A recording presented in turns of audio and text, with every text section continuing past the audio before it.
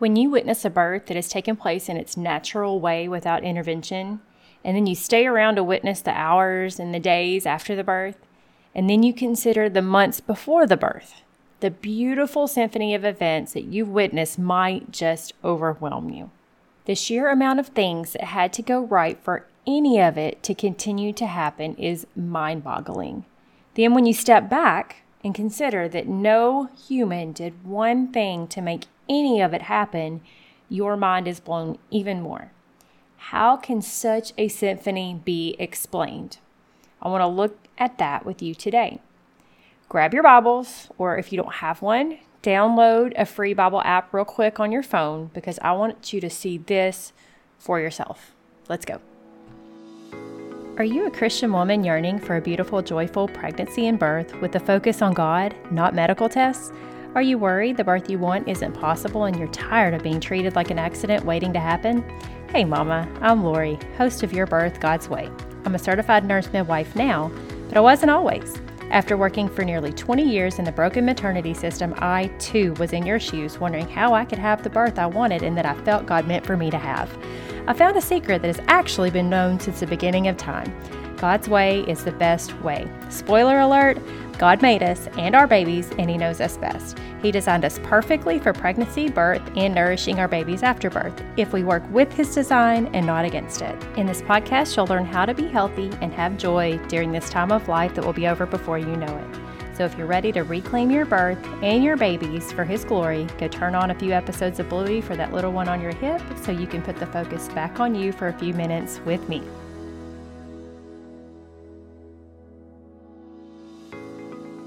Did you miss out on getting to sign up for the first round of the Your Birth God's Way Christian Childbirth Education course, and now you've got something on your mind that you really need help with, but you don't know where to turn? I know so many of you feel rushed and you get flustered during those few brief moments you have with your provider. You've got a list of things you want to talk about in your head, but in the instant that you have to ask them, you forget, or worse, you convince yourself it was a dumb question and you just don't ask. I feel your pain, Mama. So often it's hard to get the information you need from somebody you can trust. So if you're currently kicking yourself because you didn't sign up for our class, do not stress. I'm still here for you. Down in the show notes, there's a link called the Midwife and Me Power Hour, where you can sign up for an entire hour of one-on-one time with me. You'll answer a few brief questions so that then I can tailor our time addressing exactly what you need for where you are in your pregnancy. You don't have to worry about hospital policy or bias influencing the answers you get. You'll just get straightforward advice from a Christian midwife who's been there and done that, no matter what that is. I don't have many slots available, so be sure to grab one while you can. I'm here to help you have your birth the way God intended it to be. Go sign up for a Midwife and Me Power Hour right now. I've been listening to other birth podcasts lately, and I have learned so much. There are some providers out there who are doing some wonderful work helping moms to have the births that they want without chaos and without unnecessary intervention. They are helping them to have the births the way God designed them to have them. But there is one sad element that I just can't get over. Today I was listening to one that was looking at breastfeeding as a natural continuation of the baby's development once the life support system of the mom's womb and the placenta is gone. They referred to it all in its beauty as a symphony, and it is. It surely is a symphony, and that is a great description of it. But they continually referred to nature or whatever intelligent being may have designed this process. They kept grappling for a term to explain what they continually witnessed in birth after birth. And then they acknowledged that it usually, whatever the thing is that's causing it to happen, it all usually works pretty well. Wow. They know so well the works of God, but they deny Him in it, or they just can't understand it. They recognize this beautiful design, but they struggle to explain how it is all possible. Creation demands a creator. What do I mean by that? Well, back to that symphony analogy. When you listen to a symphony of music and you consider how the notes from each of the instruments, which are all pitched in different keys, how those notes from each of those instruments blend and harmonize perfectly, You would never think that that piece of music that you're listening to just created itself. You don't look down at your shoe and think it just happened. You know that someone came up with the design of the shoe, the way this shoe would be composed, the type of fabric that would form the top, the way the sole would be composed, what it would be made of, what it would feel like, how the shoe would close up and hold it on your foot. You would never assume that that shoe just happened and that the way it just happened was pretty cool and it usually works. You would know a person, an intelligent mind, was behind it to organize it and to create it. Same analogy goes for a car, only with even more intricate design details than the shoe. You think about the frame itself of the car, the engine, the transmission, the seats, the interior, the windshield, the windows. None of it just happened. Someone designed it. Same analogy goes for building a house. If it has air conditioner and it has heat, has electricity, it has plumbing, it has walls that then hold up and bear the weight of the roof. It has floors that bear the weight of your bodies and all the furniture in your house. You know an intelligent mind was behind it and that it has to be engineered just perfectly. Those things that I've just talked about were all made by men from the materials available to them. And when I say men, obviously, it's all sometimes women. I'm talking about mankind. But pregnancy and birth, consider that now. Let's think about the difference here. Each cell, each organ, each nerve, each gland, everything in that baby. Are those things just happening by chance?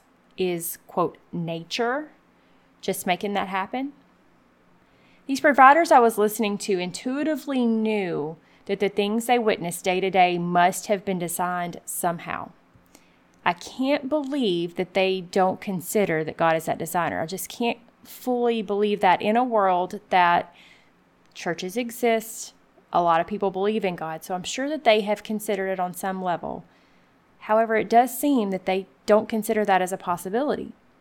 Perhaps they're not aware of Him. There are some people that aren't, but they still know that something is there. Just using the term nature can't explain what is happening or who is making it happen. Many things that we see are natural, but they are that way because for something to be natural really means it is functioning the way that God designed it to function. So what do I mean by all this? God designed life, and God designed birth. He designed for a woman's breast to produce milk that is perfect nutrition for a baby during its first years of life. Back up a little bit, He designed an organ that comes out of nowhere, the placenta, that maintains the life of that baby for the entire pregnancy, and then it just falls out. I mean, think about that. He designed that part of pregnancy. He designed the hips to open.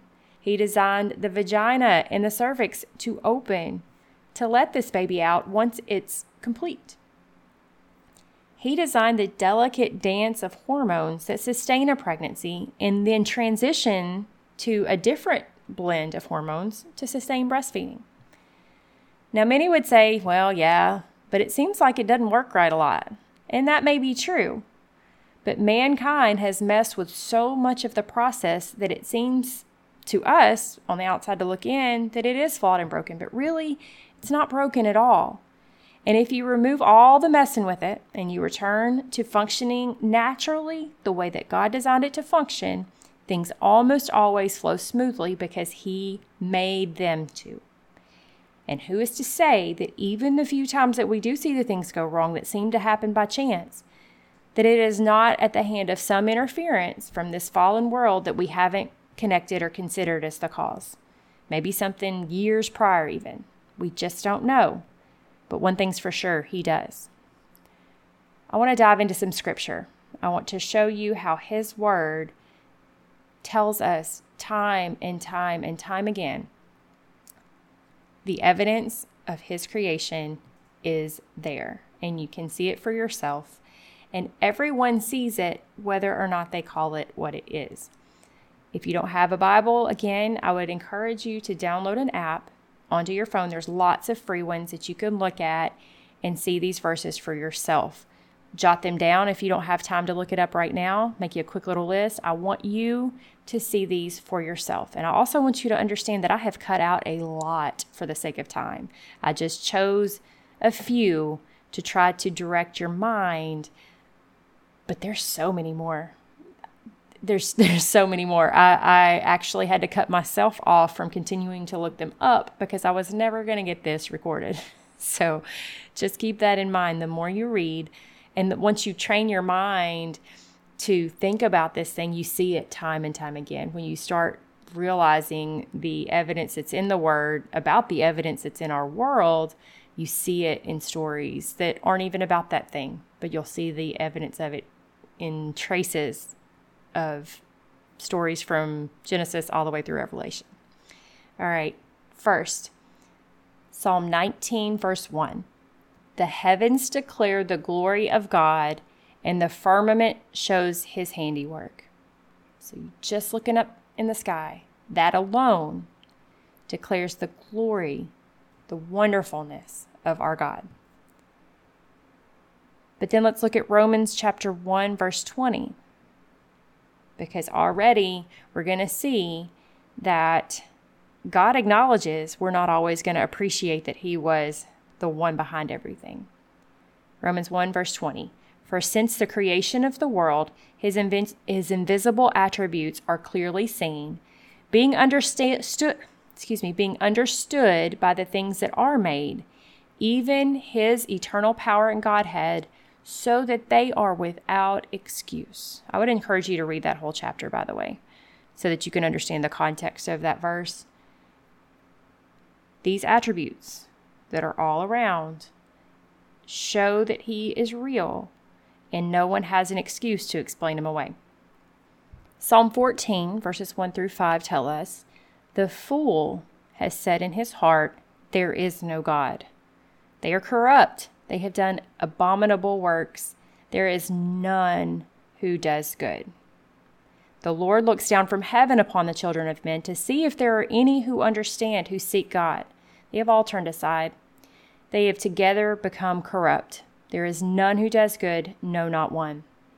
Have all the workers of iniquity no knowledge, who eat up my people as they eat bread and do not call on the Lord? There they are in great fear, for God is with the generation of the righteous. That whole section tells us that that was written way back in the Old Testament. There have been people saying there is no God for that long, even when they had his works evident in front of him, when seas were being rolled back and cities were being wiped off the map from heaven. Things like this were happening in front of their eyes, and there were still people denying God. So we know there are going to be people who deny God. And yet it tells us that he is with the generation of the righteous. So they're in fear. There they are in great fear. They don't get it. They know there's something there. They fear it. They don't understand it. But God is still there with those who seek him, the righteous. Isaiah chapter 40, verse 26 says, lift up your eyes on high and see who has created these things, who brings out their host by number. He calls them all by name, by the greatness of his might and the strength of his power. Not one is missing. Then just skip down to verse 28. Have you not known? Have you not heard? The everlasting God, the Lord, the creator of the ends of the earth, neither faints nor is weary. His understanding is unsearchable. You can't understand how he does it all, but you can know that he does it. You can look on high. You can look at the things around you and know that he is there. John chapter 1, verses 1 through 5. In the beginning was the Word, and the Word was with God, and the Word was God. He was in the beginning with God. This he is talking about Jesus. All things were made through him, and without him nothing was made that was made. In him was life, and the life was the light of men. And the light shines in the darkness, and the darkness did not comprehend it. That's not necessarily talking about creation in and of itself. That's talking about the beginning of time and Jesus being there with God in heaven. But it tells you that all things were made through him. All things. And that means all the things about the things, including things like birth. Because if everything is made by him, then it's also made to function by him. Psalm 100 verse 3, know that the Lord, he is God. It is he who made us and not we ourselves. Which one of you listening to my voice right now made yourself? Which one of you, if you, let's say, break your leg, which one of you can fix it yourself? Yes, you can line it up and you can get a cast and you can do the things you need to do to put it all together, but can you make that bone reform? Can you actually go in there and create that bone? If you tear a muscle, can you make that muscle heal itself? You can give it good conditions, but can you actually do it? Which one of you took the cells to start to sew them together to make yourself before you were born? None of you. That was God. He made us and not we ourselves.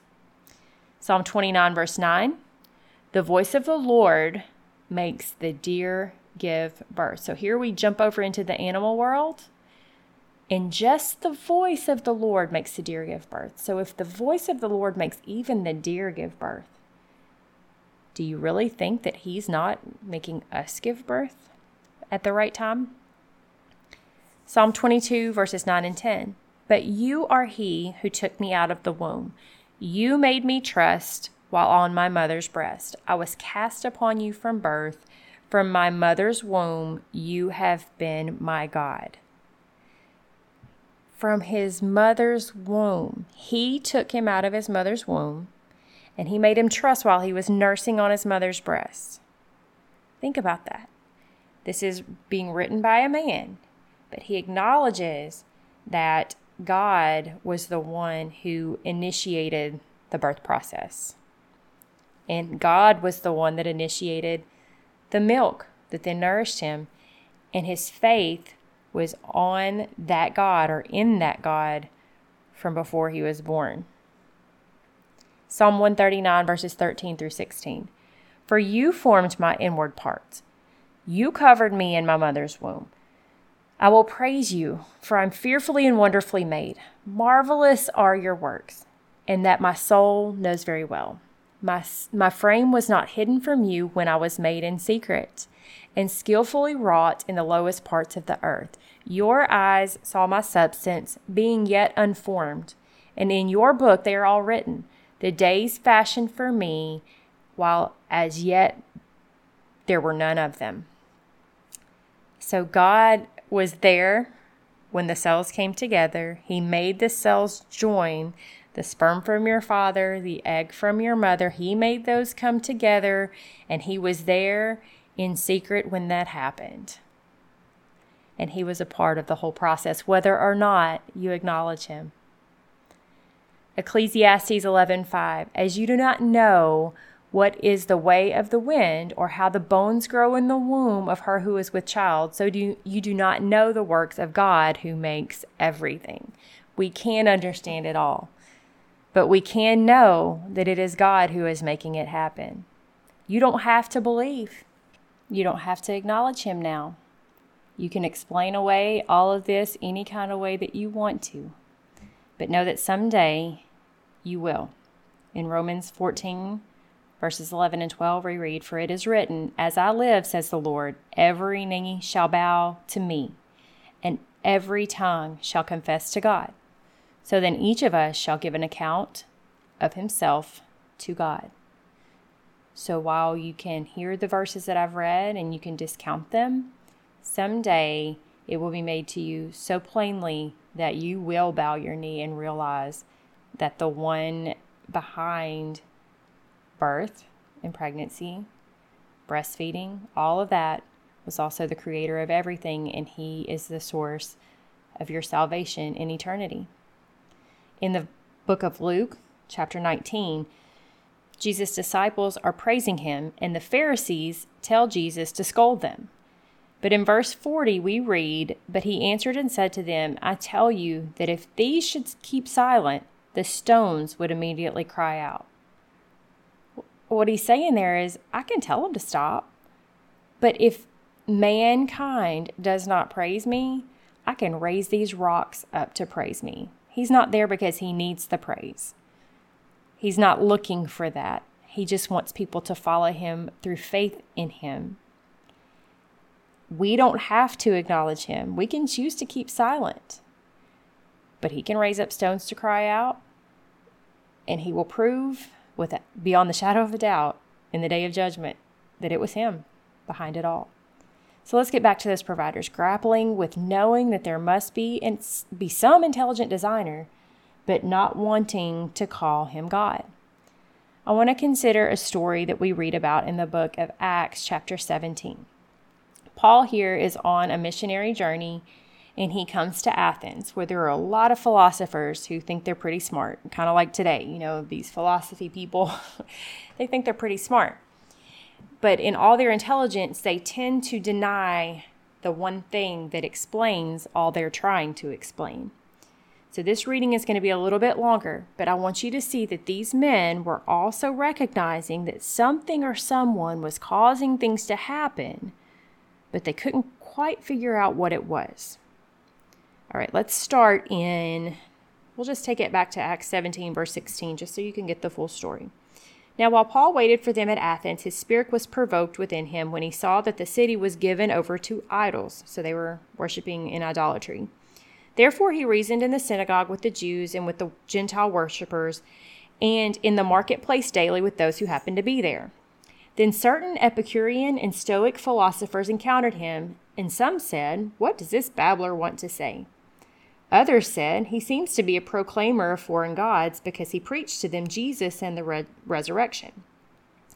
And they took him and brought him to the Areopagus, saying, "May we know what this new doctrine is of which you speak?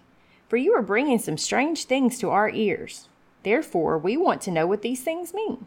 For all the Athenians and the foreigners who were there spent their time in nothing else but either to tell or to hear some new thing. Then Paul stood in the middle of the Areopagus and said, "Men of Athens, I perceive that in all things you are very religious. For as I was passing through and considering the objects of your worship, I even found an altar with this inscription, 'To the unknown God.' Therefore, the one whom you worship without knowing, him I proclaim to you, God who made the world and everything in it, since he is Lord of heaven and earth, does not dwell in temples made with hands, nor is he worshipped with men's hands as though he needed anything, since he gives to all life, breath, and all things. And he has made from one blood every nation of men to dwell on all the face of the earth, and has determined their pre-appointed times and the boundaries of their dwellings, so that they should seek the Lord, in the hope that they might grope for him and find him, though he is not far from each one of us. For in him we live and move and have our being. As also some of your own poets have said, for we are also his offspring. Therefore, since we are the offspring of God, we ought not to think that the divine nature is like gold or silver or stone, something shaped by art and man's devising. Truly, these times of ignorance God overlooked, but now commands all men everywhere to repent, because he has appointed a day on which he will judge the world in righteousness by the man whom he has ordained. He has given assurance of this thing by raising him from the dead. Speaking of Jesus. And when they heard of the resurrection of the dead, some mocked, while others said, "We will hear you again on this matter." So Paul departed from among them. However, some men joined him and believed, among them Dionysius the Areopagite, a woman named Damaris, and others with him. So what we see there is everything that you need to see to know that the thing that so many in our world and that these providers are grappling for and are grasping for, it says it right here, that they are groping for him. And groping is kind of a term of feeling blindly in the dark, looking for, like there's something there. You can't quite put your finger on what it is. They're groping for God. And he is there and can be found when an honest heart looks for him, because in him we live and we move and we have our very being, whether or not we acknowledge it. Some believed here, some didn't. What about you? Proverbs chapter 3, verses 5 and 6 tell us, "Trust in the Lord with all your heart and lean not on your own understanding. In all your ways acknowledge him, and he shall direct your paths." So when you stop leaning on your own knowledge and you open up to acknowledge him, he will direct you to find the truth. And the truth of this beautiful symphony that he has created is that he is the composer. He is the designer, the intelligent creator, the one behind this, quote, nature that everyone wants to discount. There is no other explanation but God. I can think nothing more faith building. I can think of nothing more faith building than considering what we've thought about today. If you have been grappling with how nature could orchestrate this exquisite chain of events and you felt like something was missing, today you found that thing. Your understanding of birth had a God-sized hole in it. But just as the Bible is a symphony of stories linked together divinely by a common thing, your presence listening to this podcast today was also divinely worked together. I want to help you discover even more about God and his salvation. If this podcast has brought up new questions or you want to know more, you want to study, please email me and let's study his word so that you can see the truth for yourself. I want you to see it for yourself, not based on what I said. I'm nothing special. I'm just reading to you his word. The scriptures are full of stories that prove God over and over again. And I would love to just help you see that for yourself. While you can read the Bible for yourself, sometimes it helps to have someone to just kind of guide you to where different things are talked about so you can see it. But I want you to read for yourself and have the faith for yourself that this God that we've read about today, he is the one sewing that sweet baby together in your womb right now, if you're pregnant, obviously. He's the one that has designed the whole beautiful process. And when you work with him and try to do things his way, that symphony is just the most beautiful and overwhelmingly loving thing that you'll ever consider. There is no way to explain that symphony of birth without God. And I hope that you see that now. Seek him with an honest heart and he will direct your path. He promised that. The peace you find around pregnancy and birth and breastfeeding and all the things that happen when you're postpartum, that peace is unmatched when you place God at its center. I hope you've enjoyed this. I hope you've learned something today. If you have, I hope that you will share this with someone. And I can't wait to talk to you again right here next week. Real quick, if today's episode blessed you in any way, would you head over to Apple Podcasts and leave me a quick 5-star written review? It'll take you less than a minute, but it's the best thank you you can give me. And it will help my show to reach more mamas just like you so we can all find God's best for our families. I'll see you right back here in a few days.